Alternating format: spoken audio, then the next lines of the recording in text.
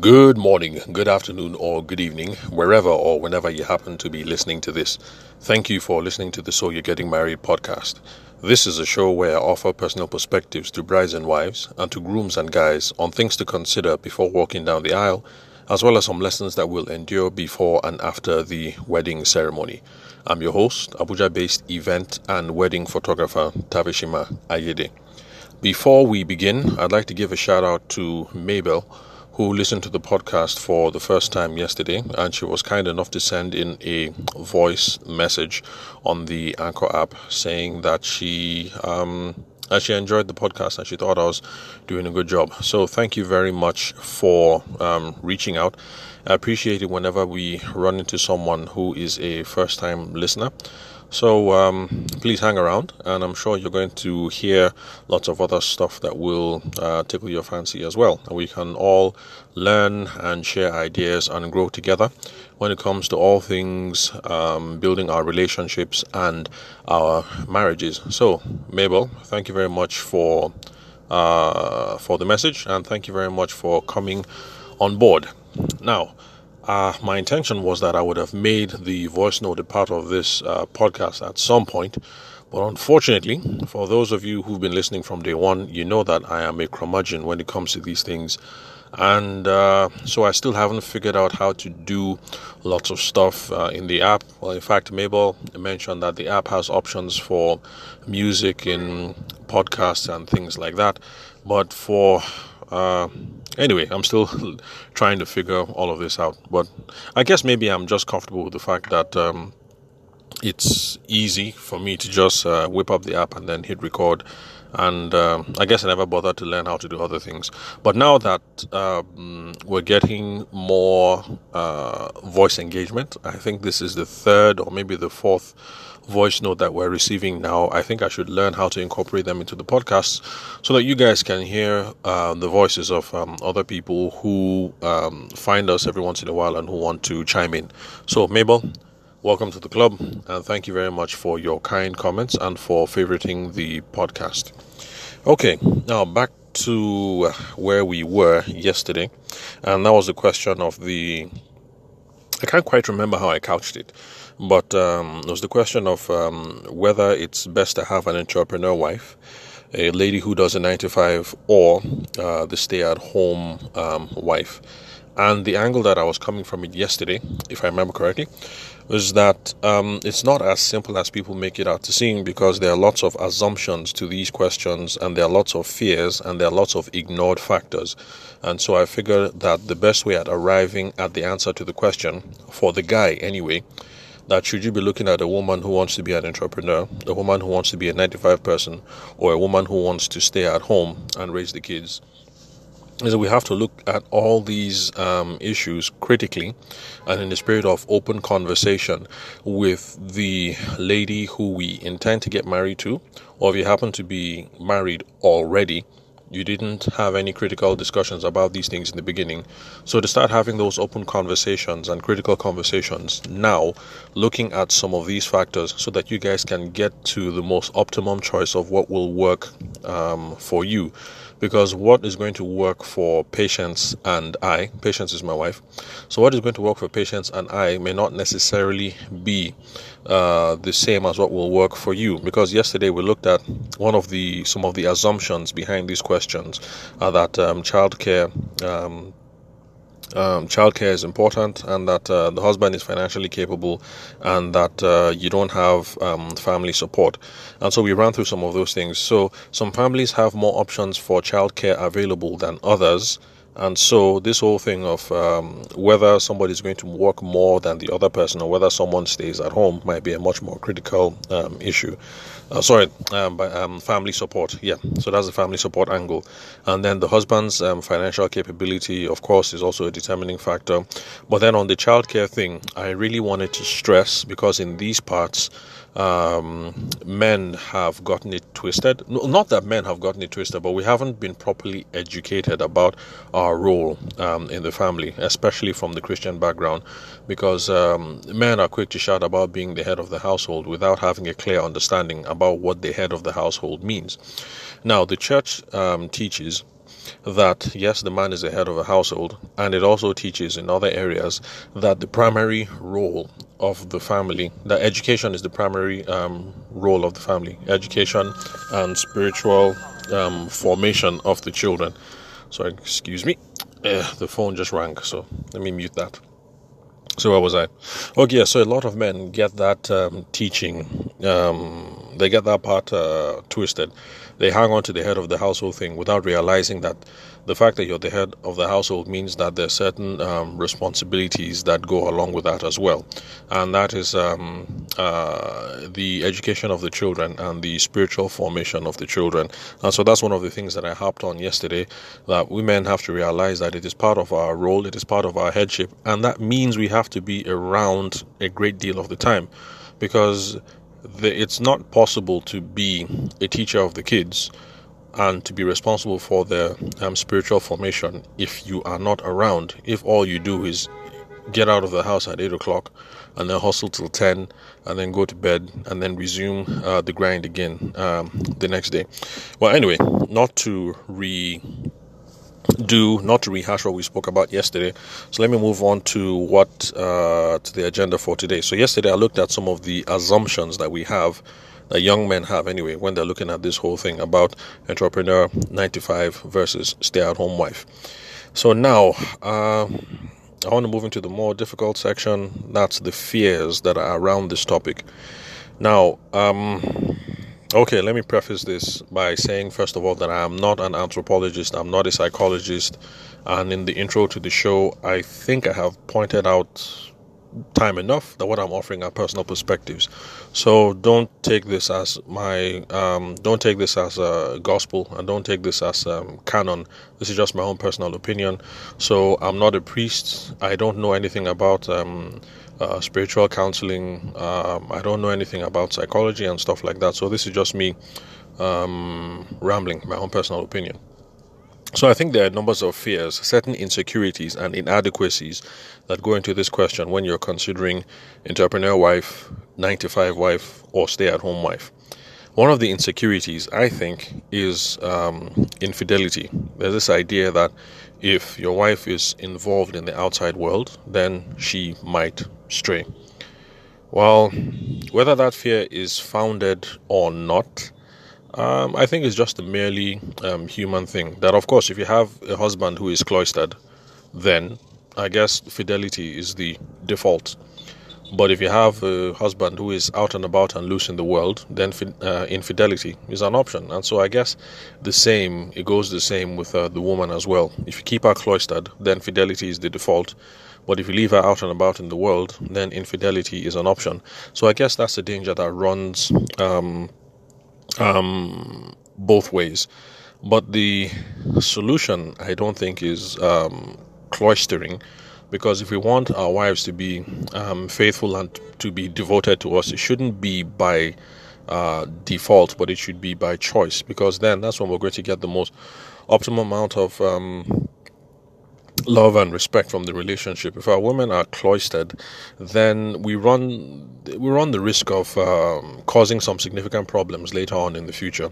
For instance, I was speaking to an aunt of mine recently, and well, we're getting much older now. There's some of my cousins that are already in their 50s. So as a family, we're getting much older, and so now the older ones in the family, the uncles, the aunts, we're now having some serious life discussions. And so the whole thing came up, with my aunt asking about how we're doing, how we're coping. That's because Patience is in school right now. That's my wife. Patience is in school. So like, how are you guys coping? And she thought it was commendable what we're doing as a family, and she had some regrets about how she was she had some regrets basically about how when she was a younger woman she wanted to work, but her husband made enough money for the whole family and didn't think that she should, and it caused some strife and everything. And so she stayed behind, and she did the 9 to 5 she did the stay-at-home mom thing, and she's fine. she's happy, that the children turned out okay. But she admitted to me that sometimes she has some regrets. She thinks that she could have done a lot more. She could have actualized herself a little bit. And then she thinks that she hangs around with other people in her age grades, and then people are talking about, your Mrs. this and this, Professor so and so, and all kinds of things. And she looks at them and she knows that, these people don't have these people don't have any brains to put together that can compare to her. And sometimes she feels cheated and she feels robbed. And so, yes, we might want to cloister women for, God knows whatever reason it is that we have. But it's not going to lead to such a good outcome that we think. I mean, what's the point of cloistering the woman? Yes, you have secured her fidelity. But then you guys are together for 50, maybe 60 years, and then the children leaving the house. You guys are getting ready, close to go and be with the Lord. Not that I'm saying my auntie is dying anytime soon, but I'm just saying that as some people say, where she's heading to is closer than where I'm coming from. I mean, so all things being equal, we don't know the future. She will be called to be with the Lord before I am. So they're getting close to the twilight years of their life, and she's angry and she's resentful. Don't get me wrong, I'm not saying she's a bitter woman. I'm just saying that there's some of these things that she's still upset about till today. And I mean, think about it. We, the kids, we're now in our 40s and we're now in our 50s. It's a very long time for you to cloister up your woman and then she's angry with you for 40 years. I mean, think about that.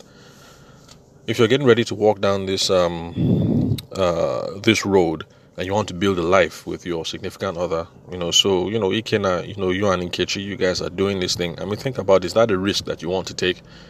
You guys are now in love and everything, and, she feels like you're Superman and you're the best in the world and you're the best man and everything. Do you really want to cloister her and then have this whole thing run sour, and then 40, 50 years into the future, she's really angry at you because she thinks you capped her potential and what she could have done in her life and with her life? So there are some insecurities that go into these things because women have experience with this, being cheated on, so it hurts. And understandably we would know why some men get really, really insecure about whether their wives stray or not. But in my own opinion, I think the way that we move forward with this is having open and frank and honest conversations that these are some of the reasons why I don't think women should work and blah blah blah. And no matter how silly the conversation is, sit down and have that conversation with Nkechi and with your marriage counselor or with whoever it is that is providing spiritual counseling and discernment for you guys. And you guys need to talk through all these things, So if it is that you, in your own family, you had that aunt who did pretty well and rose up in the ranks, and then maybe she got so much money that she thought she was too good for her husband, and then, she left him or whatever. You need to have that open, frank, and honest conversation. You guys need to put everything on the table so that we all know what scars it is you're dealing with and what insecurities that you have. And let's talk about these things because it's going to make us have stronger unions in the future. So those are some of the insecurities that come along with this whole thing of whether your wife should be out and about or whether she should stay at home. So infidelity is one of those fears. That's a source of insecurity. Then there's also this inadequacy where you want your wife cloistered, or you want to fix the boundaries around her so that you can remain in control, because for some guys control is a big thing, determining what the options are, determining what the boundaries are. But I believe, and I'm not going to force this belief on anyone, that hurting people end up hurting people. And so all these men who want to come down with an iron fist, and there's lots of emotional baggage that they're dealing with and that we need to talk about, So if you're one of these dudes right now, young husbands like I am, because I've only been married a decade roughly, and these are some of the things that you're dealing with, some of these insecurities around infidelity, and then having control issues and things like that. It's stuff that we need to talk about, especially if it's causing strife in our marriages, that we say, no, don't work, stay at home, I hustle enough, I'm bringing in 20 million every year, so there's no reason for you to work, just stay at home. We need to have open conversations about what this is all about. And then another inadequacy is the issue of the pay gap and the resulting status that comes from that, the pay gap. So, some guys are okay with their wives working so long as they don't end up making much more money than them. So, you're hustling, you're doing good, you're bringing in 20 mil a year, and wifey is working or she's hustling, she's doing her own thing. In the beginning, you're doing 20 mil, she's doing 15. You guys are doing all right. Eventually, she's doing 20 like you. After a while, maybe she now pass you small. She's doing 22, 25, 30, And then it's now somehow like, who is the guy in this relationship now? Who is wearing the pants? I mean, I'm bringing in 20 mil. My pay hasn't risen for the last 10 years, but wifey has been going from strength to strength. She done a shine small. And all those things like who's the boss and stuff like that. And so that's one way in which some guys deal with these sorts of issues, whether consciously or unconsciously. So if your wife is an entrepreneur, but you guys have that hardcore rule about how 24/7 she's the one that is going to be responsible for the kids and the wife, it's a way to keep her down or limiting options only to 9 to 5, 9 to 5, but as soon as you're done, you stay in the house, nothing else, no traveling for career advancement, nothing. And then, of course, the other option of, I make enough money, so I'm the man, I wear the pants, I'm the boss, so you just stay at home. So, these are some of the insecurities and some of the inadequacies, a lot of the fears that go into these sorts of things. But there's one thing that I would like to point out, especially for those of us who are Christians, and especially those of us who are Christians of the ancient faith. Remember that our status is not derived, our status as men is not derived from our wealth. It's not derived from how much money we have or how much money we make. Our status as men is derived from our leadership. That is primarily what determines our status within the family. So it's okay that you're a husband and you're making 20 mil a year, your wife is making 50. No yawa, as in nothing there.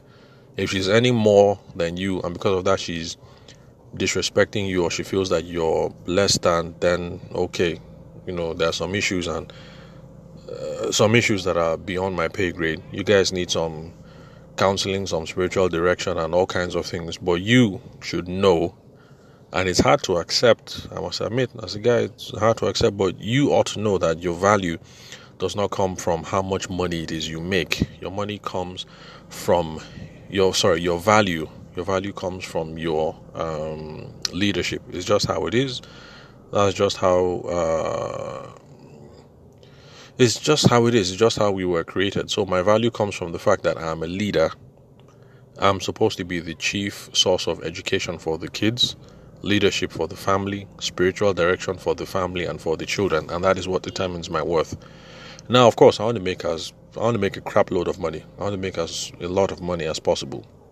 But my bank account does not determine my worth. And so, if you're getting ready to walk down the aisle this year, Ikena, Adigun, wherever you are, just know that as you're taking this step, know that your value does not depend on how much money you bring to the table. Because right now it may be cool that you guys are getting ready to get married and you're that hotshot exec, you're earning some small coins because now you work in a bank or something like that. She's just finishing university, everything is everything, It's obvious, you're older, you have more money, nothing will happen. But you never know. After the marriage, She might start getting some ideas. She wants to get some more education, or she thinks that, she might be able to make some money doing this or doing that. In the beginning, you might think it's nothing because it's Ankara. After all, sending Ankara, how much does it make? You never know. In a decade or two, she might be doubling or tripling your salary. It's not a problem. In the beginning, you started off as the head honcho with all the money, and right now she seems to have more money than you. It's not a big deal. It's tough sometimes, but it's not a big deal.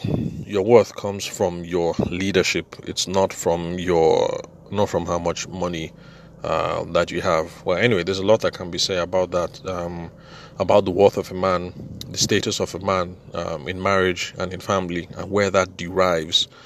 Remember that when I say your status, your worth as a man is about your leadership, remember that I speak about these things and I define it within a traditional Christian context. So it's not, so for those of you who are women who are listening to the podcast and who, when you hear things like leadership, you think about, Western ideals about, a man being macho and, a Marlboro man or He-Man or whatever. That's not what I'm talking about. It's restricted in a traditional Christian sense. Well, anyway, I think I've gone on too much for this topic, so I'll just wrap it up. So we've gone 2 steps. Yesterday we looked at the assumptions behind this whole thing, assumptions about childcare and whose duty is to do what, whether the husband is financially capable and what kind of family support you have, and then some of the fears that go into this, the insecurities and inadequacies around whether your woman is faithful or not, how much control you can exert over her, and how your pay gap reflects your own status. So I hope I am gradually beginning to show how it's not such a simple issue of entrepreneur versus 9 to 5 versus stay at home, but there are lots of things that you guys need to look into. And please, young men, those of you getting ready to get married, let me say younger men, because I'm still a young man.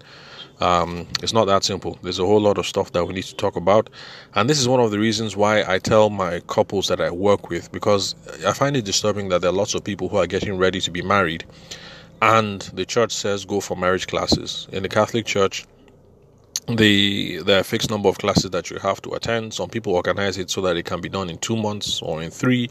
Some people have more time on their hands and they can do it in 1, but there are a fixed number of classes and they are there for a reason. So whether you're Catholic or you're Redeemed or whatever church that you go to, it's not because pastors don't have anything better to do with their time and they just want to meddle in your life. It's because these things are important, and these are some of the things that we talk about in marriage classes. Because we're all adults, we sit down there.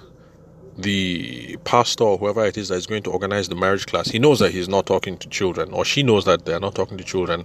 The conversations can really be open and frank and brutal.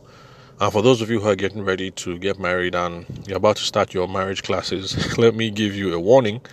You guys are going to have some arguments, because you guys will get there. The teacher or the instructor is going to start talking about one topic. You're going to voice what your opinion is. And then your dearly beloved Nkechi, who is sitting next to you, is going to be upset. And she's like, how can you think that? And she's going to say what her own opinion is. And you guys are going to learn a whole lot about each other that you did not know before, because you guys have been dating and everything is nice and is sweet and there's no reason for conflict. But when you sit down there in that class and then the instructor starts and you have to challenge your assumptions about sex, about leadership, about money, about kids, about interacting with in-laws, you guys are going to learn a whole lot about yourself. But it's no cause for concern. These things make us grow stronger in love. So the whole point is not to go through all this and then have us break up and not get married. Anyway, I've gone twice the time as I normally would, so let me just wrap it up here. So thank you very much for listening to the So You're Getting Married podcast. I'm your host, Abuja-based event and wedding photographer Tavishima Ayede. I'll catch you guys at the next episode, where we will be rounding it up and we'll be looking at the ignored factors when a lot of men look at these things of whether your wife should work or whether she should stay at home. And let me just give you a preview. We'll be talking about the goal of the marriage. That is something that we ignore. And we also ignore the choice of the woman in the whole thing. We always have this conversation as if just kind of assuming that the woman's feelings, the woman's choice is not important. So those are some of the things I will be looking at the next recording. What's the goal of a marriage anyway? And why are we making these choices without considering the what our wife thinks or what our prospective wife thinks on the matter? So thank you very much, guys, for listening. I'll catch you on the next episode.